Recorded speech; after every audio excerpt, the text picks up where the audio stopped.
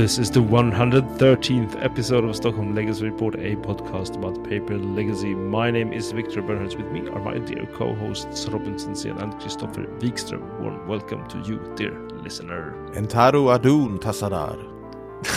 Hello, friends. Stockholm Legacy Report can be found whenever we release on the Top Tech tab. It has been a little while since we last recorded with a delayed release due to some illness and workload, mainly on my part, but now we are here and we have Legacy Paper Play to report from. We all played last week, so let's go, guys. Robin, what have you been up to at the tables? I was back with the beans after taking the wrong deck the last turn. Sleeved up the Catherine Bean 4-color good stuff deck that has been so fun and winning quite a lot as well. That was what I brought. So let's jump into round one for you. How did you fare? All right, so this was sort of a rematch against a local D&T player, which beat me with my Beans deck 2 weeks ago. I think it was a Thursday night that never got reported on the podcast, but he beat me 2-0, so I finally got a rematch. I managed to win both games, so took my revenge, and this matchup is of course super interesting. They have quite some grinding power with Yorion and Caracas and all of those interactions, but of course you have a very serious draw engine as well, and if you can just keep them off Bowmasters and Spirits so that you can draw your cards in peace, you will likely prevail, and that is basically what happened in those decks. I managed to 1-for-1 kill all his dudes and get the Catherine or Murktide or something large to just beat him up in the late game. Right, nice. So did you feel sort of that you were playing it better, or what was the difference? I mean, of course, some of it comes down to get enough reps in each matchup, and this is a new-ish deck for me, and need to know which cards to fight against and fight about, and are you forcing a spirit? Which card do you force? Do you leave Vial as it is? Do you don't leave Vial as it is? Those kind of decisions is really important, and I felt that I played a little bit tighter and probably made some better decisions. Perhaps it was a little bit of variance as well involved. Who knows? Cool. So, Christopher, what did you bring for this week? I'm still on the beans train, but this week I decided to spice things up and play the Bug Beans version that runs the Witherbloom commands and Stifle. And there are two quote-unquote philosophies with the deck. Either you play free Stifles or you play other cards like Spell Pierce and another removal. And to stifle or not to stifle? Yeah, do you want to really stifle or do you want to cool on that part a bit? And I love Stifle, so I played the free Stifle version. I said that I wanted to get some Beans reps in. So here we go, another Beans variant. Round one opponent is none other than 2022 Legacy Nationals champion, former guest on the podcast. This player, Gustav, is on D&T. This can be quite scary, but somehow I managed to get the 2-0. Game one, it came down to, putting down some good threats, and by good threats I mean Murktide. The Murktide is the closer in this matchup. Bowmaster can be good, sure. Leovold, not so much. So my only other option is really Murktide. Murktide has to close.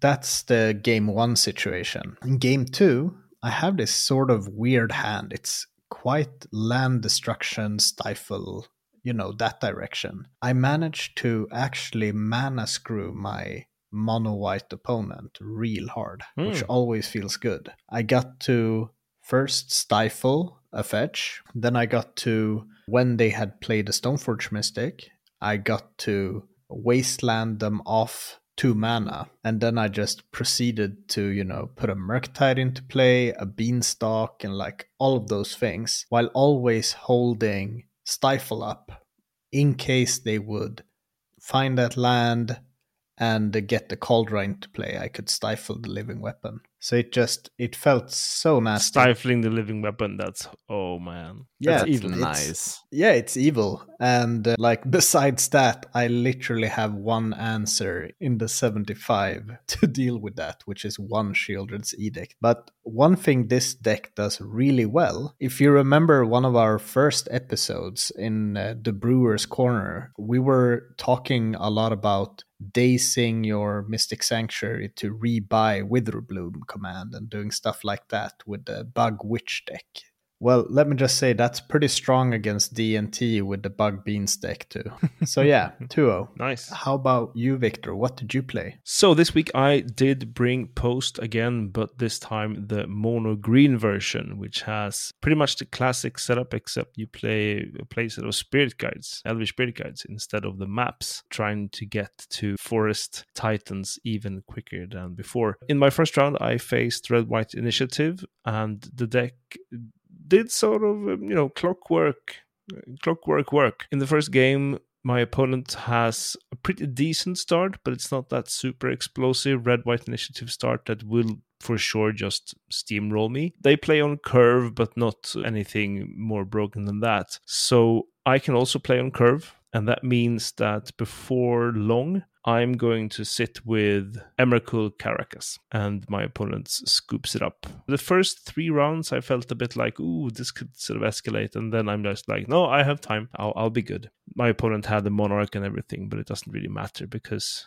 I am just working my way towards inevitability. So that's nice. And in the second game, I mulligan to 4. My opponent mulligans to 6. But I realized that my opponent has mulliganed pretty hard to find both Blood Moon and Chalice. So my opponent quickly has Chalice on 1 and the Blood Moon. And of course, Blood Moon is a bit of a problem for me. Chalice on 1 turns out not to be very much of a problem though, because I can still find my Reclaimer through a Green Sun Zenith. We then, both me and my opponent, we proceed to draw a lot of lands. At one point, my opponent is thinking of attacking with a 2/2 Goblin token. I have 4 open mana, 2 green sources, 3 cards in my hand, and they're like, this just looks too much of an endurance for me to want to waste my Goblin, and which is, I think, is the correct play. The only thing is I'm sitting with 3 more lands in hand, but of course my opponent has no idea about that. So we kept playing lands pretty much back and forth for quite a few turns, and then I finally find a Green Sun Zenith to find my Root Path Purifier. Wow. That's in from the sideboard. And this is a lovely new card that not many people have sort of seen in action. Read it. Yes, this is 3 and a green for an Elf Druid, 3/4, that says lands you control and land cards in your library are basic. So this one hits the battlefield, and all of a sudden I have so much mana at my disposal and a trigger off of Dark Depths and everything. Oh look, here is a live Ivugin, because I have had a Titan sort of attacked for a couple of times, so I have sort of searched for all of my lands that I need when I eventually sort of make the Blood Moon relevant. Fortunately for me, my opponent had drawn just about as many lands as I had. Only if I draw land, that's better for me. And if I eventually find this on the Blood Mooning, I just added this card to the deck, and it was nice to get her to work as intended already in the first round. So 2-0 for me, pretty convincing and a lot of fun, I would say. Very cool to see that new sideboard card come into action as well. So powerful. Yeah, that's nasty. Very nasty. So round 2 then, Robin. How did you do? In round 2, I'm up against 8 cost. I lose both games 0-2. It basically comes down to him drawing a lot of Urza Saga, and I need to answering the constructs one by one. In the sideboard games, I have a lot of sideboard cards that matters. I have 2 Dress Downs, which just removes the constructs if they are not equipped with the Shadow Spear. And I also have Deed to just sweep up the entire board. And I also have a Stony Silence to shut off his artifact activations. But I couldn't find any of those sideboard cards in the second game, even though I think I saw half my deck or something like that. Ooh. I drew a lot of cards. But I had to answer constructs one by one. I never answered the Shadow Spear, which means that I could not champ block more than like one construct would always connect with me. And that was, I think, what in the end like put him over the finish line. Yeah, it just adds up. Yeah, it adds up, and like I had, like Bowmaster Orc army tokens that could just champ for days, but couldn't manage to put the game in that state where I could like turn it around. So pretty rough losing to 8 cast a deck that I think that I have a dedicated sideboard for, and I should be able to take the second and third game at least. I mean, it's always rough in the first game if they have a good hand. That's the kind of thing that happens when you don't find the sideboard cards, and it was good games nevertheless. Yeah, so for my round 2 opponent, I'm up against this quote-unquote pseudo mirror. This is a bug mirror, but my opponent is on Stifle Knot. This is one of those matchups where both people have a playset of Wastelands, 3 or more Stifles, and Daces. And it's a slugfest. Yeah, it's such a slugfest. Game 1, my opponent managed to, get their problem cards into play. Like Uro is never fun playing against. My deck do have quite a lot of answers to deal with, Phyrexian Dreadnought. I'm playing 2 Murderous Cut, playing the Sheoldred's Edict, Fatal Pushes, and then just, everyone's favorite card, Mystic Sanctuary, to redo everything again. I love the Fatal Pusher. It's so funny, like how it's splash excellent against this local Dreadnought menace. Yeah. So like in game 1, I get overwhelmed. It's a very, very sweaty game. In game 2, I sequence quite awkwardly. So I have like a Daze Wasteland fetch type of situation with a bean in hand and a Bowmaster. And my plan is to not get, I don't want to fetch turn 1 and then get wastelanded. So I decide to play my wasteland and pass. And my opponent just plays a fetch, fetches basic island and passes. And it was in this moment that I knew that I had my pants down and I was not in a happy place. Like, I only have a fetch in hand also, so I can't really like daze anything because I don't have an island. Like, it's theoretical island, but it's not an island. So I take my turn, I play the fetch and pass. My opponent plays Trop Carpet. And I'm like, okay, it's not great. In response to the carpet, I decide to wasteland the Trop to see if I could bait out the Stifle. He doesn't bite, so I fetch and I get stifled. It hurts so bad, boys. From here, I miss land drops 3 turns in a row. And my opponent is, cantripping, doing some things. Eventually, I do find a land, and at this point, I have also picked up a Lorien Revealed so that I could get the next land very fast. A turn after that, I managed to squeeze in a Bowmaster, but when the Bowmaster is on the stack, I think, my opponent plays a Dress Down and then just proceeds to put Uro and Dreadnought into play on their turn. And I think they might have had a 5/5 Murktide already in play. So Uro, Dreadnought, and a 5/5 Murktide against this Bowmaster. Doesn't feel great. But I look at my hand and I already have everything figured out. So I untap, I fetch, I Fatal Push the Dreadnought, and then I play an 8/8 Murktide with double Daze backup. My opponent doesn't have any good attacks suddenly. Feels great. They just pass. And I actually win from this position because this is amazing. They do the math. They're like, okay, I'm going to have to play an Uro to gain some life. They have shumped with the Murktide already because things were getting dicey. 8/8 is really big. Then they played an Uro to get up to 7 life. And they were like, I just need to attack with my Uro. They need to shump with their Orc army. And then they don't have a lethal swing back. Great. So they attack with the Uro in play and I stifle the trigger and that's game. Wow, what a return. Yeah, game 3. I think this was kind of like Tempo Beans doing its thing. You get a bean into play, you win some counter magic, you close the game with, I can't remember if it was Leovold or Murktide, but yeah, it felt pretty good. But that game 2 was pretty crazy. I went to discard twice, and still this deck can recuperate really good. So yeah, 2-0. 2-1 in the game though. I was sitting next to you, sort of watching before you made that turnaround play with the end of turn fatal push. I was like glancing at your table. I was like, oh my god, he's Smoked. There's no way that he will in any way, shape, or form get out of this. This is the darkest timeline. And then sort of I look away for 2 minutes and I look back and you're like scooping it up. I'm like, what the fuck just happened? And preparing for game 3.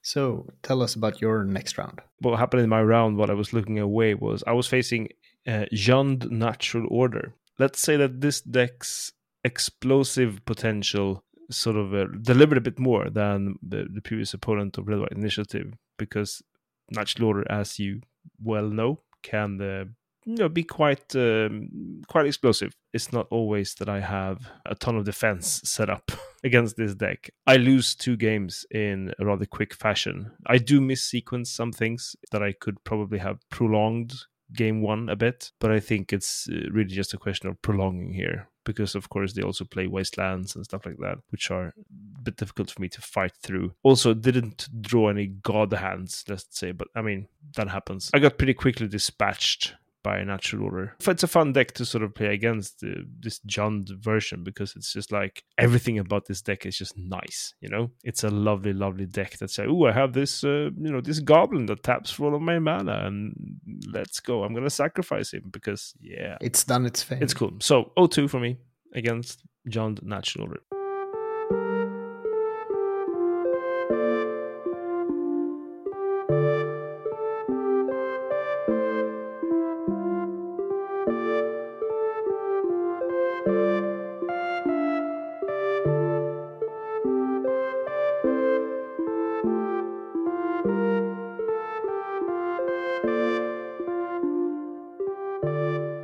What about your round 3, Robin? Alright, so I'm 1-1, and this time I'm up against Mono Black Stompy, or Mono Black Control, perhaps. This is also an opponent that I managed to beat 2 weeks ago, so it's a rematch again. The first game I win in quite a quick fashion, just drawing a lot of more cards than what he does, and eventually just winning out with a card advantage. Then we have a super fast game 2. He opens up with a Thoughtseize, takes one of my card. On his second turn, he plays a Dark Ritual, and then Torak, the creature, the canter. And it's kicked because of the ritual, so I am down 3 cards from my starting hand. And then to follow up on his third turn, he plays another Thoughtseize and a Hymn to Torak.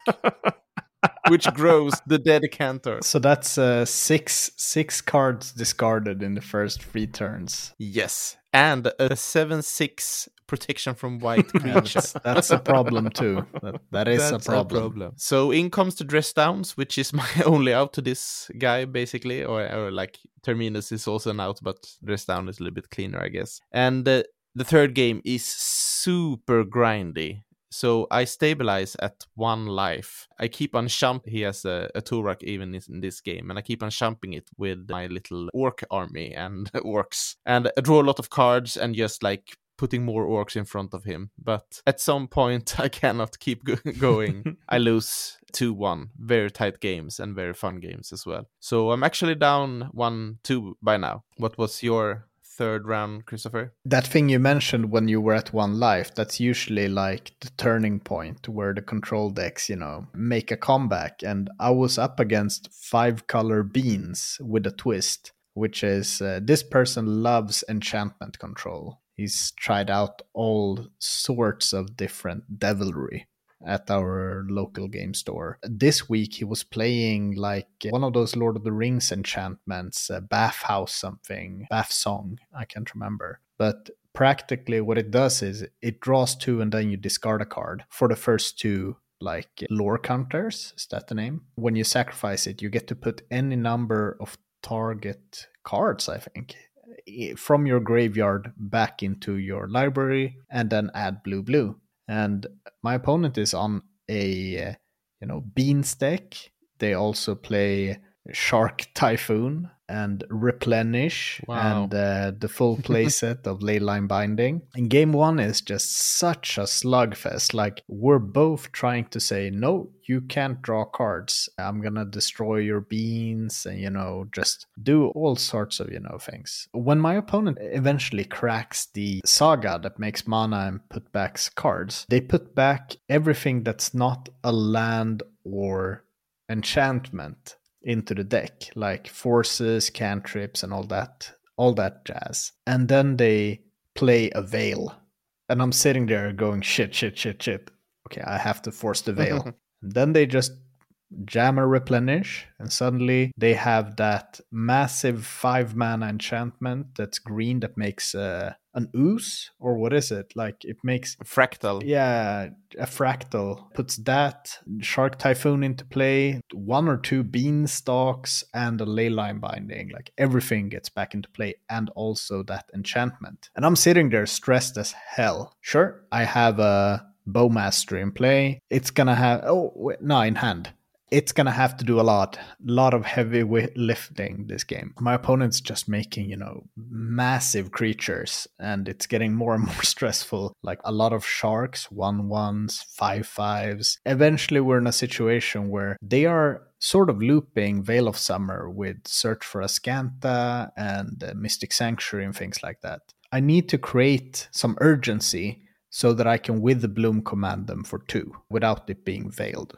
So I actually managed to do exactly that because they were at 2 life after all of this. And my opponent is just like in disbelief. We both thought that game was so over. So that was a 36-minute slugfest game 1. And he's a bit of, soul crushed. Like, that doesn't happen from that position. But also he says, I'm not going to be able to win, I think, like a game. But I was like, yeah, but we can play.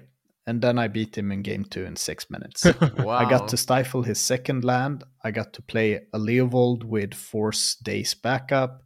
And then that Leovold dealt 15 damage. Cool. So, Victor, what about your round 3? Well, I did also a bit of a, let's say, rematch against the last time I brought post. I played this opponent on Doomsday, which, if you remember that episode, it wasn't fair, let's just say. And now I'm sitting next to them, and they are on an Aetherflux Reservoir mono artifact blue deck. And I'm like, this is going to be a bit tricky. The first game, I can't really remember what happens. I think I have just pretty bad cards. Don't really get to do much, and they get to do a lot. I early managed to... I put Pithing Needle on Manifold Key. That's their turn 1 play. So my turn 1 play was nothing, and my turn 2 play is, that needs a needle because it looks dangerous. You're gonna use that. But from that, I don't really have anything. So I think they win with constructs or something. And in the second game, they just have everything.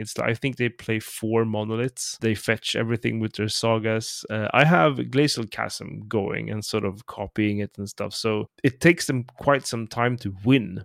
But let's just say that they're getting a lot of triggers off, and I take my turn and I sort of, okay. I mean, sort of the most soul-crushing part of this 0-2 loss, which this comes down to, is when I have these 2 Elvish Reclaimers that I am trying to do things with, and in response to sort of me doing something, he Echoing Truths them. I'm like, who plays Echoing Truth these days? But apparently It's a great card. nothing I've played around, let's just say. These weird combo decks, they just keep comboing me out. I don't know. It's always scary also. That player like primarily plays combo and is quite efficient with lines. And you know that yes, everything is sort of calculated, and you know, the Echoing Truth is just like what the doctor ordered. It's really nice. But yeah, that's a cool deck. It is really nice. It's horrible for me, and it's a cool deck. Well, I'm gonna have to get back to the drawing board on sort of how to beat that type of deck. But it was a fun experience. I never seen Aetherflux Reservoir getting quite so many triggers as happened in the second game of my third round match. But there you have it. Was that the coveted jewel transmute artifact deck? Yes, this also has transmute artifact. Yeah, it's the new kid on the block. It's the new kid on the block. All right. So speaking of unfair magic, in the 4th round, we have a pod mirror. We do. Take it away, boys. I am happy to be paired up against Victor until I realize what he's playing. So from my point of view, like my perspective, I just play lands and threats and try to deal as much damage as possible before he just plays a big fucking titan that kills me. And I lose 0-2.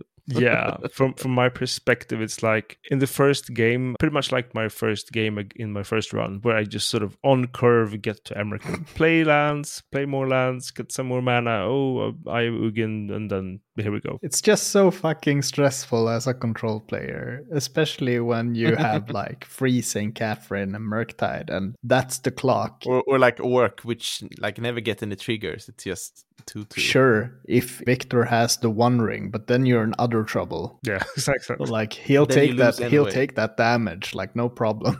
Yeah. Yeah, because also it's like, oh, I take 3 from drawing cards, and then I put down a Glimmer Pose and gain 6, and it's just Exactly. And I also I have no cards for this matchup, and I don't think I should have cards for this matchup as well. I think I need to dedicate too many slots to make it even, so to say, to have a chance in the post board. I don't think it's worth it. The last list I played, I ran 2 opposition agents in the sideboard.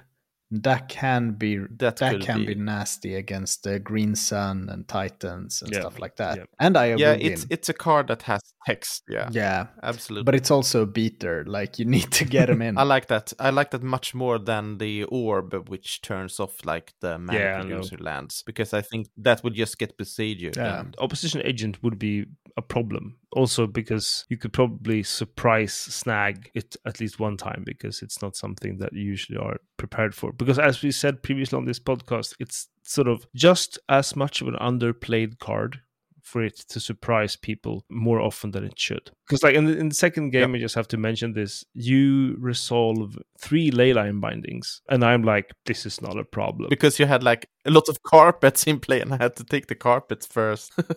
Then rings and carpets. It was terrifying. That's fine. No problem. I am the 37 life when we end the second game. You're at 19 when you scoop. And it also feels like extra bad if you really feel like you have to go for those Leyline bindings and you don't have a Beanstalk or something in play. It's just like, if I don't do this, I'm going to get tightened. So hopefully you had one of those. You at least felt that you had some fighting chance. I think I had a draw engine on board, but I don't really remember. I don't have notes from those matches. Yeah, you drew cards, but I don't think you felt that you had a fighting chance. No, exactly. I had the engine online, but engine didn't do anything. When you have like a Titan under one of your Leyline bindings, and then I exile it to get my Titan back and get new land triggers, it just feels right. Yeah, that even was more also horrible. It's just fantastic. So I end up at 2-2 for the evening, and you at 1-3, I guess. So, Christopher, what about your last round, as you didn't sit down at our cozy get-together? I was paired up against the other undefeated player in the room, and he told me that the person who's giving him a ride is, I think, might have gotten the buy or something, and was like, are you okay with splitting? He's just gonna go to like the supermarket, and then we'll be like out of here, hopefully. And I was just like, yeah, sure. Do you want to play some casual games, like just for fun, for glory? He was on 8cast. It's one of those games, not really super worth on reporting on, because we were both, kind of just taking it easy. But I think if I would have played that matchup 10 times with this deck, I think I might have won like 2. Stifle is so good. Constructs are really hard to beat. And also that new ward creature, or new, the 2-mana ward creature. Patchwork Automaton. Yeah, Patchwork Automaton is a house in this matchup. We split the final. Afterwards, he was like, yeah, you can take the For Glory 4-0. So I did that, and then I sat and watched Victor demolish Robin. You should mention also this tournament had 29 players, which was,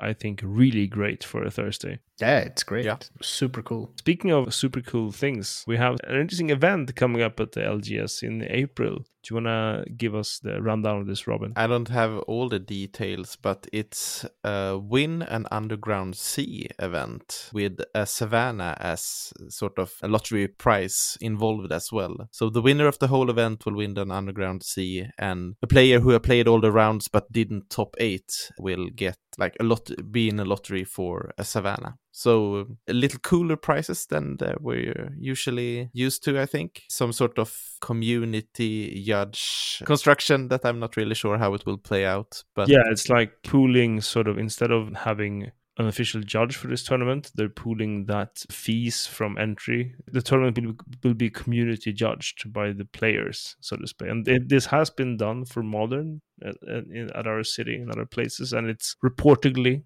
has worked out well. I don't think I'm going to be able to make it for this tournament regardless, because there is, Easter holidays for kids and stuff like that. But it'll be interesting to see how it works out. Does this clash with GothCon? No. Oh, thank God. 7th April.